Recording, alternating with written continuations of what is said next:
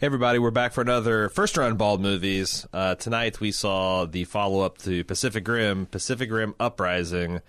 You might be surprised that this is not Isle of Dogs. No one is more regretful of that fact than I, because Isle of Dogs is sitting at a sweet 97% fresh on Rotten Tomatoes. I don't know what Pacific Rim Uprising is, but I surmise it's south of that. I'll find out for us. Jim, I did not have a great time. I'm shocked to find that I did not have a great time at Pacific Rim Uprising. What did you think? As I recall, you were a pretty big fan of the original Pacific Rim, right? Yeah, I thought it was a really good time. A really good time. Yeah, I did too. This one, not so good. I just didn't really enjoy the plot of it whatsoever. And then maybe the robot fighting has gotten old for me. I thought the robot fighting is clearly the best part of the movie and was there was pretty maybe a little too much cool. robot fighting for me. And we'll talk about that more in the spoiler section. I could use more robot fighting, less plot. All right. I wanted a better plot. Like, there was plenty of plot. I just wanted a better plot. Yeah. I mean, it's going to be impossible to discuss the problems I have with this movie without getting into the spoilers. But if I would say, like, the first movie, you know, at its core was essentially like, I don't know, like a family picture, because you had Stacker Pentecost, who is, you know, the adoptive father of Mako, and then kind of the quasi-father figure for this other dude whose name I can't remember. And, you know, it's about them welding together into an effective fighting force. And it was just a very tight story about these. This, it felt like they tried to tell 4 or 5 of those types of stories, and it just didn't. It felt very Michael Bay Transformers-y, too. Like, the characters were just not very interesting, and none of the dramatic beats hit. And fundamentally, the plot was just much, much sillier. Like, and I'm... Yeah, there was so much in there that I looked at it and said, I know what's coming next. And that's the worst kind of movie, where I can accurately predict what's about to happen. Because it's so formulaic. And like you said, it's definitely Transformers-esque in its formula. Yeah, I wonder, because Stephen DeKnight directed this, and this is his first feature film directorial debut. So hey, why not toss the keys to a $300 million movie to a first-time director? Why not? Did AMC hire this guy? Right? What's happening here? Yeah, it's actually produced by AMC Studios. $300 million, and you're gonna hand it to a dude who's never done it before? Yeah. What's wrong with you? Yeah, although I would say it wasn't even the direction, honestly. Like, the plot, the script itself wasn't it was that written great. by 4 different credited writers, which is always a sign of quality. And it's just also, I mean, John Boyega is the only one I felt like had any business being in the movie. Yeah. Like, he's a legitimate movie star, and he's really good. Scott Eastwood, who is Clint Eastwood's youngest boy, who I've only known. I didn't even know that. I actually said, who is this kind of ridiculously handsome guy? And she's like, that's Clint Eastwood's son. And it's like, when he squints, I totally see it. But he is the generically good-looking guy from, like, every kind of shitty science fiction, big-budget thing But you've I can seen. say that about Captain America, and, like, they're almost indistinguishable, honestly. But like, everybody else was just very Michael Bay's Transformer characters. Yeah. And, you know, that's the thing, is, like, Pacific Rim was plenty silly. Sure it was. And didn't make a lot of logistical sense. It's missing Ron Perlman, the second one. It's missing. That's what's missing. Yeah, and you just didn't, like... I mean, John Boyega is good, but he's not Idris Elba good. He's not, like, effortlessly able to just, like, lend gravitas to it, especially since he spends the first half of the movie kind of being a joke himself. Yeah. Well, actually, those are the parts that I like the best. Really? Yeah, when he's once it partying. kind of gets full on, here's everything we have to offer in this plot. Yeah. And now it's just robot fighting. Yeah, I was less interested. I liked John Boyega stuff early on. I liked the girl. Yeah. Who's I don't think I've seen in anything before. No. Yeah, the Scrapper pilot. I liked. I guess I liked her too. Like, maybe they should have. But that was it. Those were the only things I liked about this. Maybe movie. the movie should have been about Pentecost's son, or it maybe should have been about the Scrapper pilot, or maybe it should have been about, I don't know, Charlie Day's misadventure.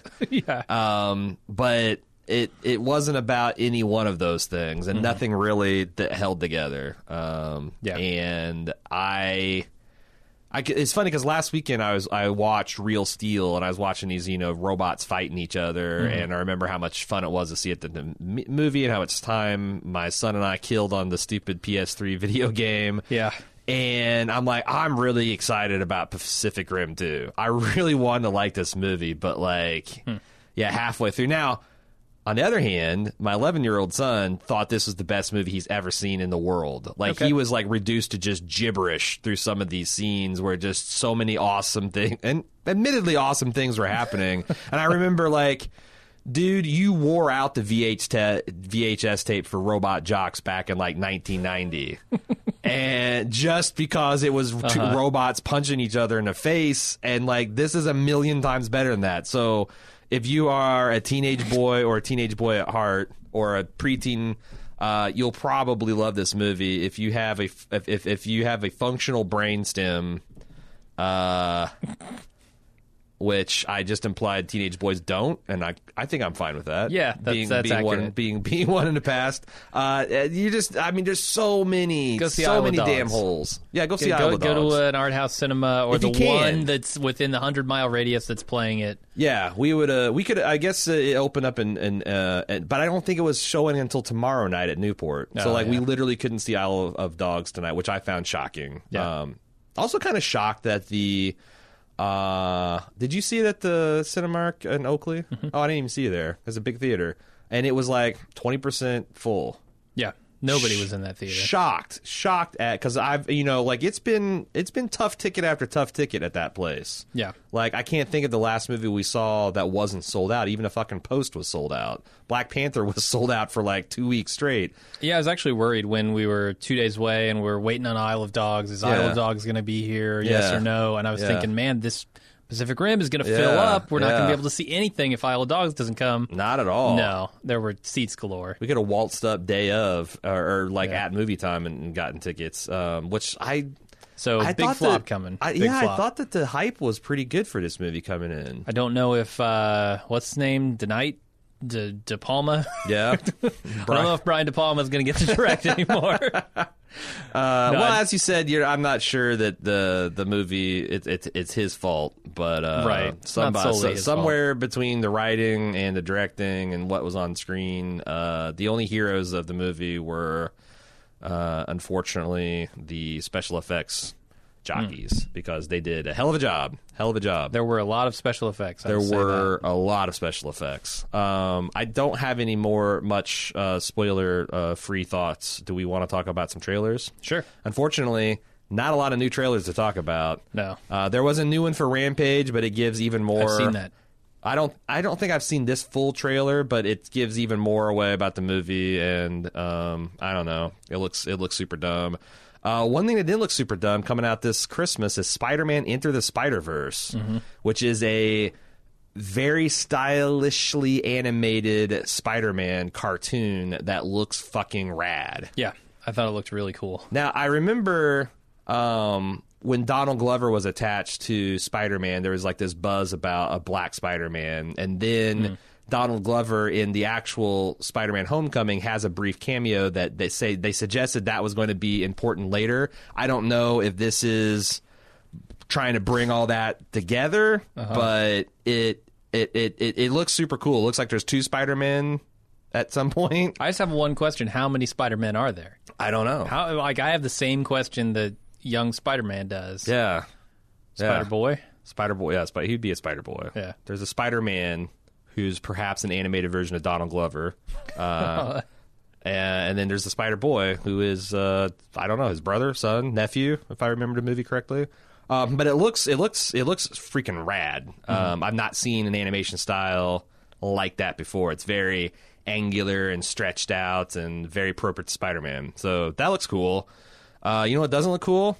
Action Point, which is an attempt to have an episode of Jackass follow a plot. Yeah, this is not my brand of comedy. I mean, Johnny Knox looks too old for this shit. especially in his old man makeup. Yeah, I mean, but even in his like, I mean, he's got a decade on me, and I'm way too old for that shit. Like the stuff he's doing in this movie, just I don't know. I think someone who loves him should sit him down and be like, "You are not made of rubber anymore."